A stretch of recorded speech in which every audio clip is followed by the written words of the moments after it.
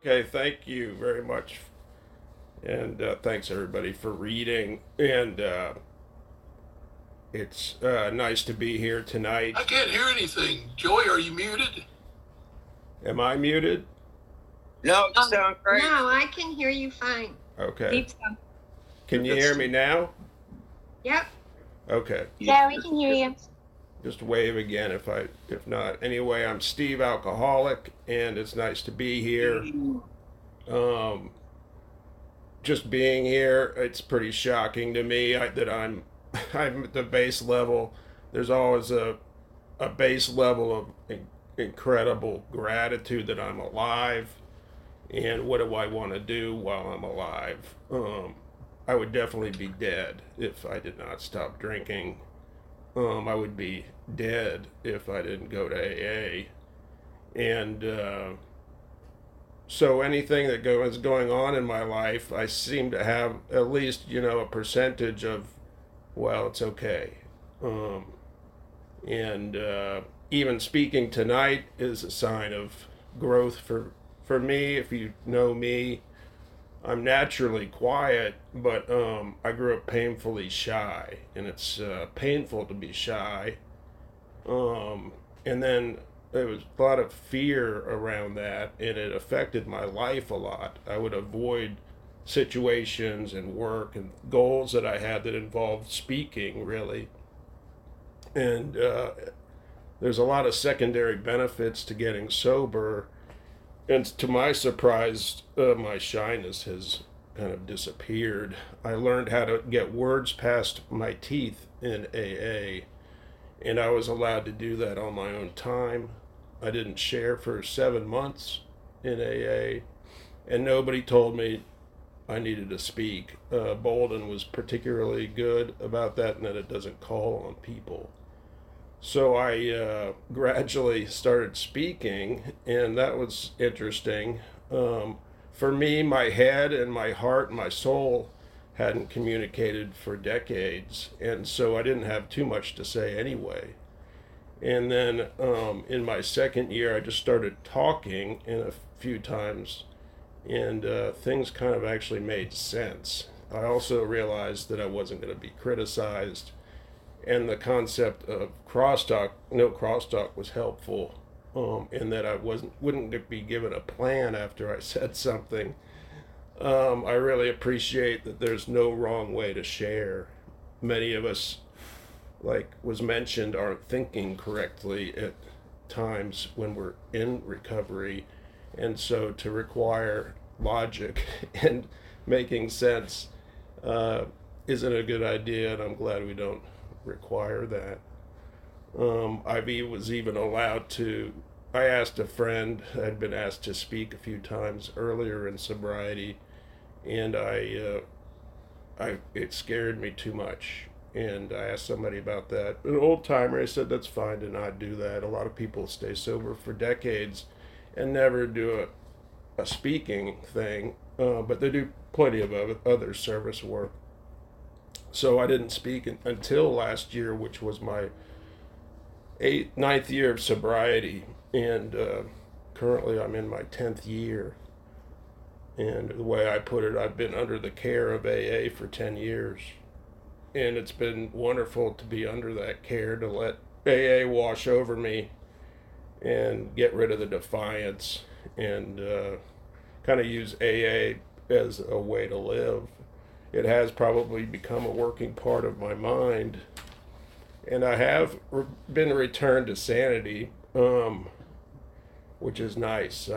Before I got sober, I had one morning towards the end, I woke up and was sitting on the side of my bed drinking a vodka, trying to recover from the dry heaves I had just had, and I actually saw my mind leave my head and go towards the corner of the bedroom in the ceiling, and I jumped up and I tried to grab it, and it was gone. And that was probably the worst point of my life. I said to myself, I've lost my mind, and I truly had. And I didn't know one could ever get it back if you lost it, but I somehow have. And it's obviously a nice thing to be able to think again. Um, Other than that, I would say I'm a relapser. I've relapsed thousands of times in my life, but I've never relapsed after I came into AAA. I used to relapse every day when I was drinking. I used to relapse. I used to have a beer and say this will be just one, but I'd end up having 10. And so the idea that relapsers are only people that drink after they come into AA, I don't buy it. I think all alcoholics are relapsers, and I'm glad to be not apart from that. I was definitely not in touch with myself before I came into AA, but AA somehow was in touch with me. When we pray for those still suffering, AA was praying for me. I never heard them, but AA was praying for me long before I ever came into a meeting. I kind of keep notes and get prepared, so I might rustle around a few pages of stuff. I think AA is an opportunity for me to change my destiny, stopping drinking. One way to describe getting sober is I sit in a chair once every day, and that's it. Somebody had shared that recently, and that's a good, humble way for me to do it. I go to a meeting, I sit in a chair, and I do that every day of my life. And whatever I learn, and that is a habit of mine to go to meetings. The most important part of AA has been tough love, and I was shocked that it's not the kind of tough love I expected. When I came into AA, I thought it would be like that Sean Penn movie, Bad Boys, like a reform school. And unfortunately, the toughest love, the strongest love, is one of compassion. And it was a real problem for me, or it was a question for me when I first got into AA, like, how do I react to that? To nobody telling me what to do, to people loving me, to people accepting me, to people not telling me I've been doing things terribly wrong forever. And how do I react to not being punished? I wanted to be punished, sort of like, come on, do something so I could feel better. And yet there was nothing that was done. And so I kind of knew right away that I would probably have to stop drinking because of that. Not because I was an alcoholic, but because I needed to stop drinking because I was in an environment that was so loving and kind. How could I ever leave that environment? And so that's really been why, in a roundabout way, I've stayed sober. I didn't want to leave that environment. I didn't want to leave a place that has inherent dignity and original good. And it's not AA that administers it, it's the people in the rooms that administer it. AA is not magisterial. It doesn't decree things. It's us, everybody here tonight, that is doing that. And Bill Wilson used to quote an Arabian saying, and it goes, I salute you and thank you for your life. And I didn't know that, but that's what you were doing to me, even though I'd had a horrible run of things. And I do that for people now. I salute you and I thank you for your life. I gotta get a drink of water.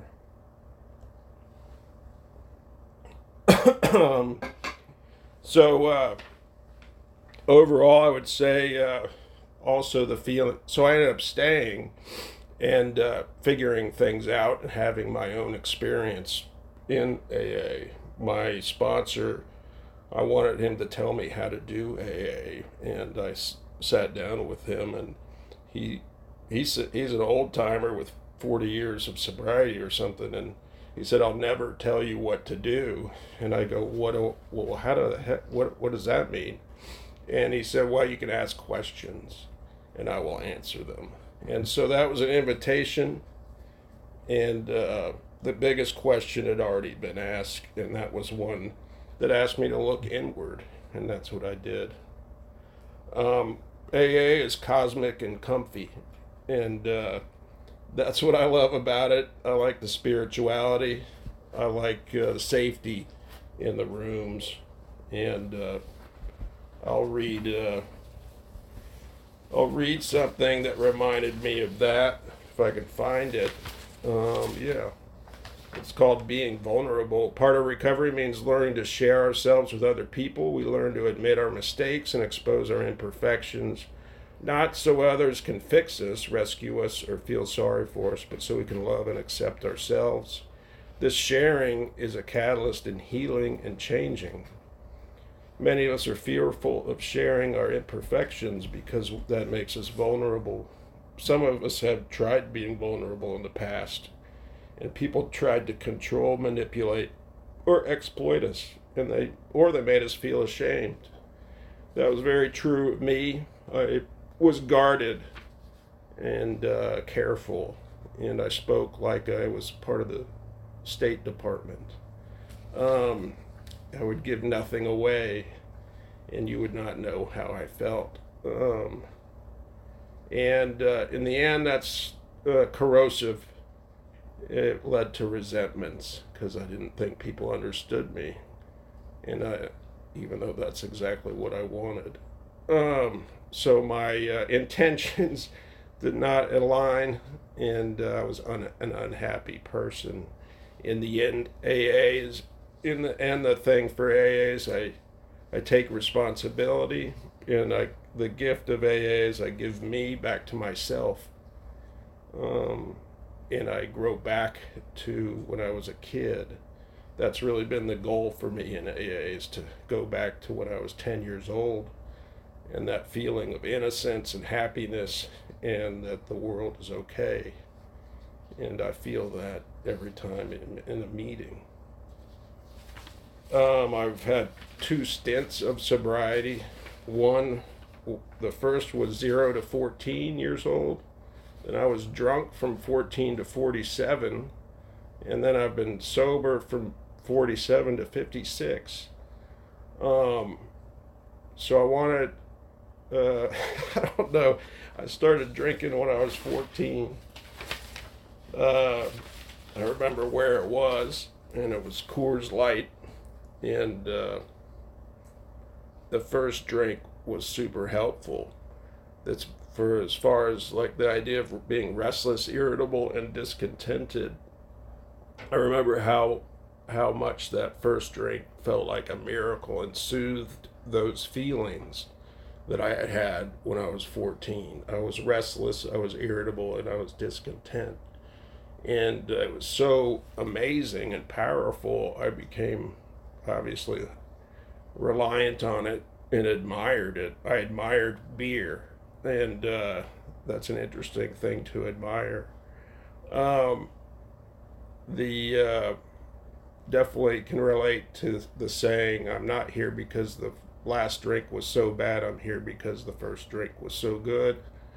I definitely wanted to drink as much as possible. What it's like now, I guess I'll say another quote that I like by Hope Yaron. She's a scientist and a writer. She wrote a great book called Lab Girl, and another story called The Story of More. She wrote single line, "Ultimately, we're endowed with only 4 resources: the earth, the ocean, the sky, and each other." For me, what it's like now is that I like the Bill Wilson thing. It's to be of service and to be profoundly happy. I think service comes naturally to me now. It didn't before. It felt like kind of a mixture between a chore and something I had to do because of peer pressure. And I didn't understand it completely. but I kind of did. Now it just feels like part of my life. As far as service, I was asked a question last year. What is can you be humble enough today to do the least amount? What's the least amount of service you can humbly do today? And that made me kind of think, and was an interesting question. And I think it's really being sober is being of service. Whether you have one day or 1 hour of sobriety, that's service. It can be, and I don't need to think about it any more than that. I'm sober walking around town. I'm sober thinking, and that's being of service. The other half of it is being profoundly happy. I'm definitely that today.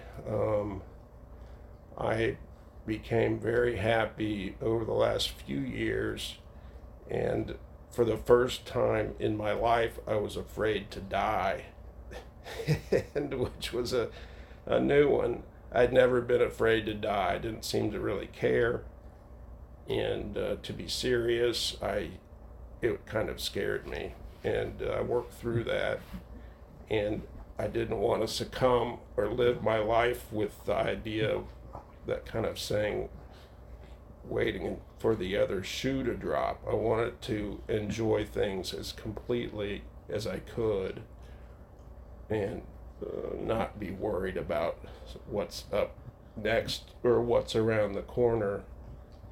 That's kind of a challenge, and I'm a little bit better at it, and certainly part of that thinking is to keep me safe. Basically, my drinking towards the end, I was dying, I was broke, and I saw myself lose my mind, as I described. I was a volume drinker towards the end, other than drinking every day. I guess the best example of that is I worked in Nairobi as a kid when I was 19 as a reporter, and I remember I had like a skin thing going on my arm, and so I went to the dermatologist, and they gave me some cream for it. No, sorry, they gave me a bottle of pills for this like fungus or something. And the only thing with with those pills was that you couldn't drink alcohol with it, and it was a 2 weeks prescription. And I carried that bottle of pills for 20 years, and I never took them. I never decided to take 2 weeks off drinking in order to help my arm clear up. So that's the kind of alcoholic I was, and eventually, I don't know what happened to the fungus. It got sick of me, I guess, and left my arm. I guess I no longer die 1,000 times a day. That demoralization of active alcoholism. I never have to die anymore 1,000 times a conversation or 1,000 times a night when I'm not dreaming even. I'm passed out. I would say I now live 1,000 times a day, and I just now live. I never want to drink again, and I never want to leave AA.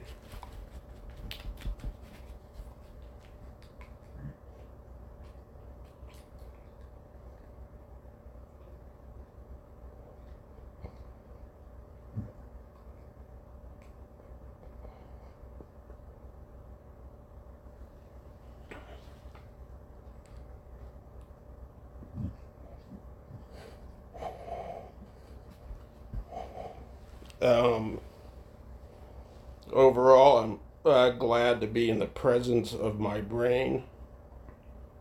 I probably live in step 11 a lot, just trying to be available for service. As far as some of the timeline of recovery, I said my first prayer in rehab, which was God help me, but not yet. And I wanted to live my life. I wanted to drink all I could. I wanted to live a horrible life and die a miserable death. I was definitely, like I said, a volume drinker. At the end, I drank 30 beers a day and maybe a gallon of vodka a day. But it wasn't that I drank too much. It was that I could never drink enough. I seemed by then to have an inability to live in the world, so I lived in bars. I was a bar stool drinker. A good example of that was how I did my laundry. There's a laundromat next to the bar I went to in Santa Monica, California, during like the heaviest probably of my drinking.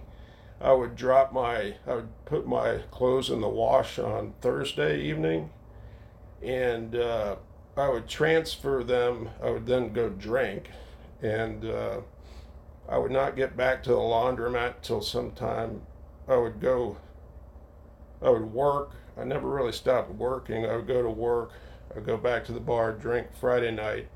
Then Saturday I would go to the bar, and before I went to the bar, I would stop at the laundromat and move my clothes into the dryer. And then I would drink all day Saturday, and then Sunday I would manage to stumble. It's only about half a block to the laundromat to get my clothes, which were now dry, and usually not in the dryer anymore. So that's kind of how I lived. I lived to drink, and everything else didn't matter. It's kind of shocking to think about that. But it just seems like a different life, and I don't really know what to say about that, except that I feel like I've had two lives, and I don't want to mess this one up. But there's a George Eliot quote: It's never too late to be who you might have been." And that's what I feel like has happened to me in sobriety. I never really could remember the Serenity Prayer, and for all of us who say it every meeting, we pray for courage and we pray for wisdom also, besides serenity. And at what point can we acknowledge that we have courage and that we have wisdom? I guess I had my last drink at Dirty Bill's in Austin. I went to a rehab. I spent 30 days there. And after I stopped drinking, I had night sweats for 6 months. And there's some kind of thing in one's brain that has to switch off for those to stop. I had nightmares for 2 years. And that was interesting. It didn't particularly scare me. It seemed more like penance, kind of like the punishment I had wanted from AA, but AA wouldn't give to me. And I also had the interesting thing of trying to do the steps, which I kind of did in rehab. I did the first couple in rehab, but I didn't do step 2. I decided to table that. And as far as step 2, that's the only step I've never finished, and I've started it, and I hope I never finish it. I want to keep thinking about that one, keep exploring, keep being curious. My higher power for a while this year was a glass of water, and when I first came into AA, I felt kind of peer pressure to get a higher power, so it was a red-tailed hawk. And I don't know what it is right now. I know I don't have many lower powers anymore. That would be the main point of that step to me. Exploring that step helped even in rehab. for on weekends they'd take people to church, and I went only to get out of the rehab, and so we'd go to church on the weekends, and in the parking lot. When I got there the first time, there was a dog in the back of a pickup, and I didn't go into the church. I just hung out with the dog, and that was really helpful. And then I started hearing music and stuff inside this church, and I knew I didn't want to go in there, but I went into into like their cafeteria, and I opened up. I sat down, kind of tired, the way everybody is when they're in early sobriety, and I opened up their newsletter, and the first thing I read was the church wishes Gary and his wife and kids a happy trip and life in Phoenix, and and that made me laugh, and it kind of helped break my resentment against religion, that these it can't be that bad, and that there was some goodwill going on. So I never went into that church, but I would go every weekend and hang out with the dog in the pickup. I guess I didn't go to AA until I was 85 days sober.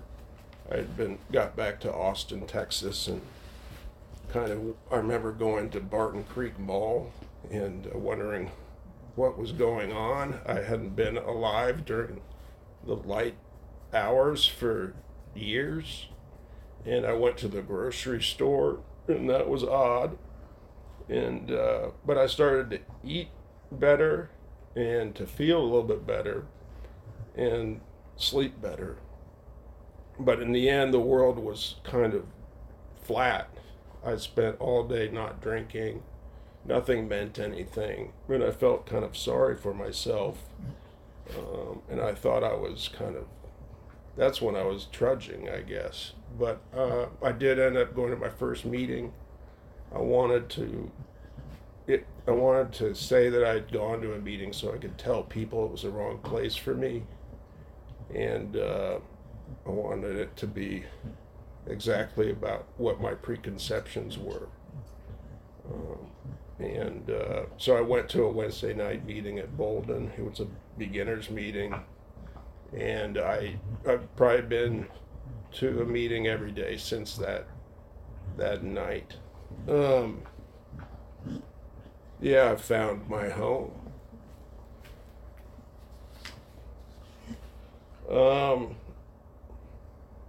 I'm kind of an important part. I was thinking if anybody had told me I was doing something wrong in AA, for the first few years I probably would be dead today. Nobody has ever told me I've done anything wrong. I get to discover things on my own. I get to learn from other people's shares, and I have gotten tougher. I think if somebody did that now, I would probably stand up for myself. But back then, I would have crumbled. I don't know if I would have drank. I would have just left AA. I've done some fun stuff in AA. The thing I'm most proud of was, well, first of all, I'm proud to be sober. I think step 9 is it? That's the end of isolation. And for me, it's kind of like coming out of the closet as a sober person. Everybody I know knows I'm sober, and it's okay to be proud of that. Also learned at AA, it's okay to be good at things. There's a man named Ed. He used to go to the 5:30. He talked about how the steps helped him to do things perfectly. I still don't understand what that means, but he is a locksmith, and I think what he meant was that it helped him not have to leave something kind of undone. It's okay to value things well done, and that was an important thing for me in AA. I thought that that wasn't something to do particularly. I was thinking Another thing I like to do, and I think I forgot to tell this story last time. When I was in ninth grade in Dallas, we used to have assembly.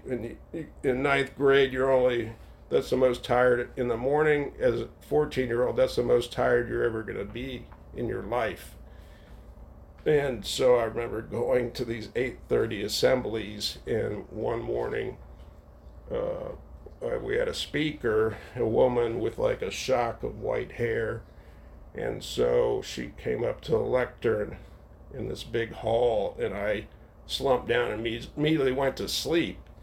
And next thing I know, she's pointing at me and yelling at me to wake up, and that was Barbara Bush, and that's kind of how I felt most of my life. I thought adults were kind of ridiculous, and I don't want to hear it, But I did wake up then, so I guess what I'm trying to say with that story is that I've always been in the back row in AA meetings. I sometimes take a nap. I sometimes read, and nobody's ever told me I'm doing it wrong. So I felt comfortable there. I learn at my own pace. I speak at my own pace, and I do things kind of slowly. It has been interesting. I have learned when somebody wants a quick answer, I don't have to give one, which is nice. I've also resolved my primary relationship. That was with my dad. I'm really happy about that. I made amends to him, told him I was sick. Then what can I do to make it up for him but I did that in the normal amends process, but I had to revisit it because I still kind of resented him. And a few years later, I told him a different kind of amends. I told him that I had given up on him and that I didn't like him. And the interesting thing was that he said, "Well, I feel the same thing about you," and that was great. And I learned that a relationship, the ice broke with that because our relationship was then based on honesty. And I didn't know how I had to learn how that could work. And so a few years after that, even, my dad called and said he had stopped drinking. And he was doing that because he'd seen how happy I was. And he drank, all his life. And it was shocking to me because I'd never wanted to be like him. And yet he was 86 years old and he wanted to be like his son. So those are the kind of amazing things that happen in sobriety. I took care of him and my mom as they got older. And one thing I've been working on lately is not to try to change anybody's mind. If somebody doesn't like me, I don't try to change their mind, and I also don't try to change their mind if they do like me. But Bill had mentioned a story. I had heard a story of a man who goes to Bolden, and he talked about he had gone in the backyard, and two men were discussing where in America Africa was, and he decided to not change their minds or talk to them. He left the backyard, and that seemed like a really wise thing to do that I would have never thought of. And so that made me think to stop changing people's minds. And it helped in a practical sense because my mom had dementia, and I was taking care of her. And when that stuff starts happening, they say some pretty wild stuff. And but I learned how to not argue with her and change her mind. She was on a different plane. Every night I would say goodnight, and she said she would start it. One night she goes, "Steve, how's the musical going?" And I said, "I'm not writing a musical." And then she got very upset, and I got upset, like frustrated, and And then we went to bed. And the next day, same thing. Steve, how is the musical? And I said, the musical's going great. And she was so happy. And who knows, maybe I am writing a musical.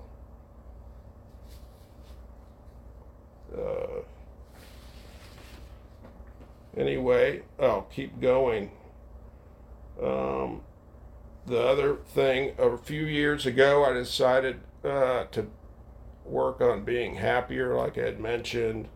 My goal now is to not wait to go to heaven. I want to live in heaven now. I'm not really interested in waiting. I did not know how to do that, though, and it was suggested to me to go back to my elementary school and walk around. Or I could do that with anything. I could go back to my old house. I could look at some old photos and things like that. So anyway, I drove to Dallas, and then I pulled up to my elementary school about 4, and it was kind of empty. And I walked up to this.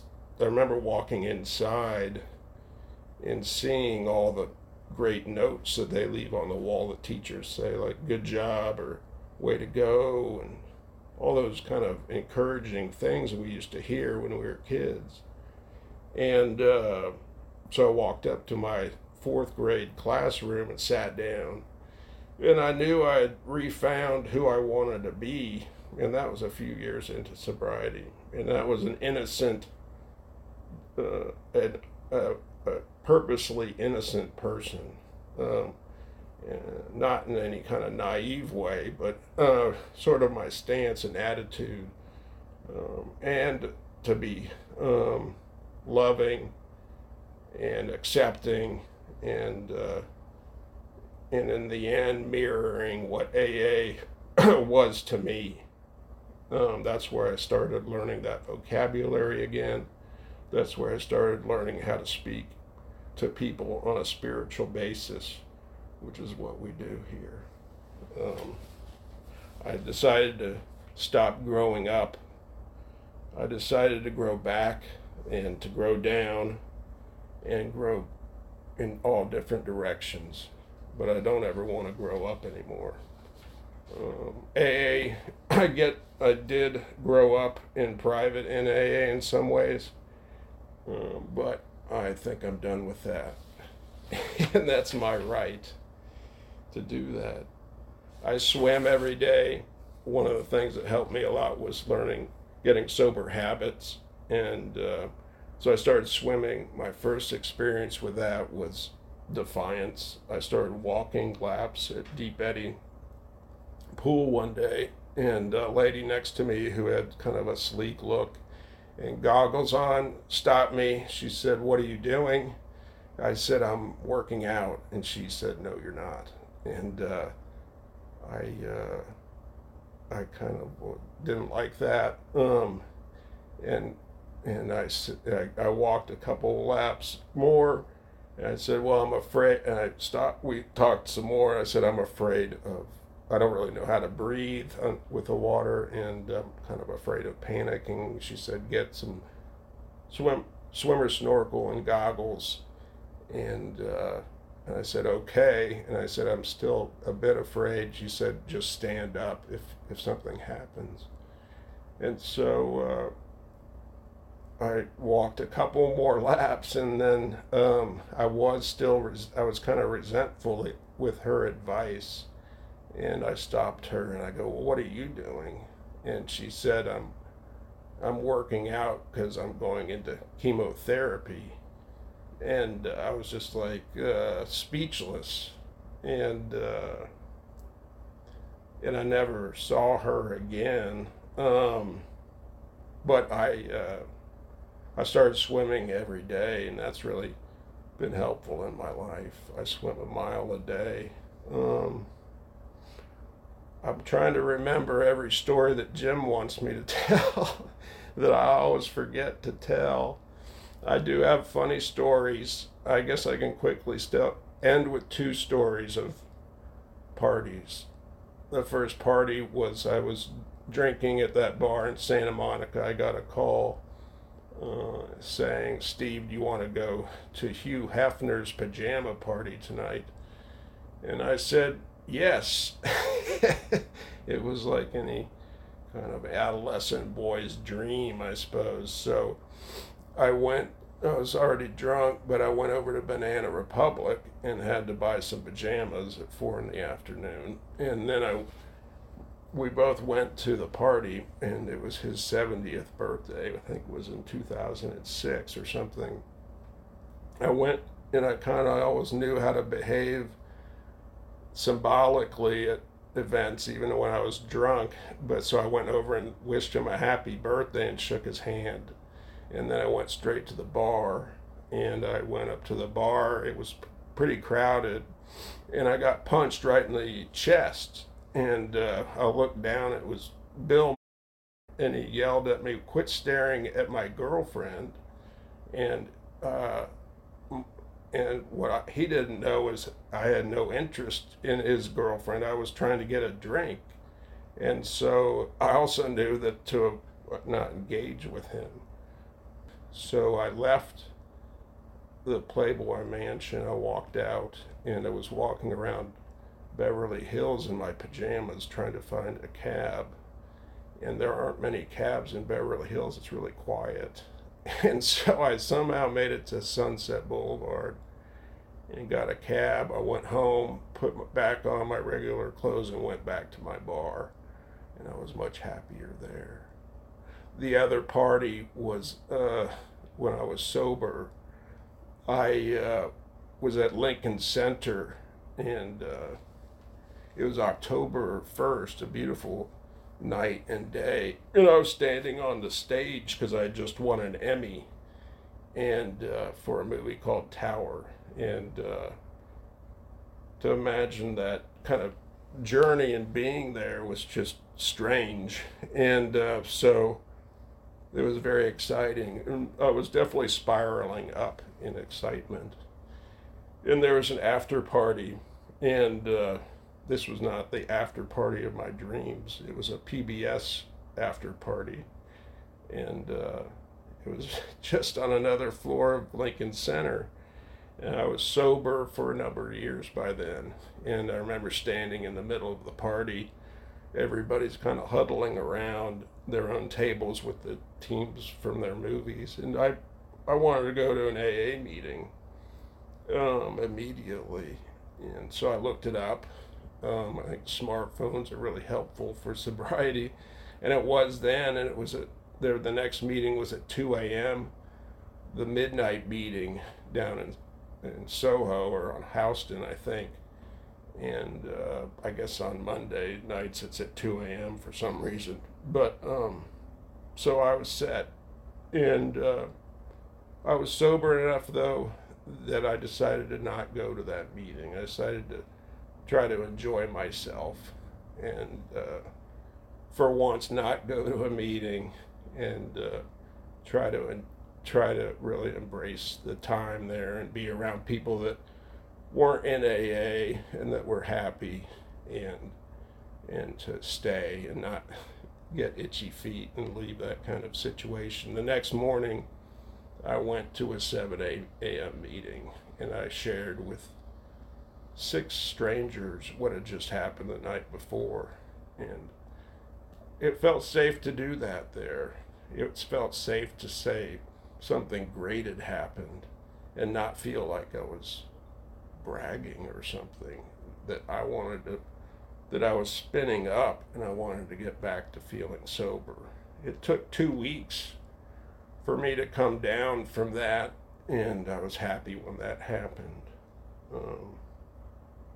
For me, I guess we're almost done. I'll see if I can go out with something that I like. I would say I'm not a big fan of that saying the journey is the destination. Is that what it is? I think in AA, the destination is the journey. We're already here. We've already arrived that first day we stopped drinking, And so then that's when the journey begins. Thanks, everybody.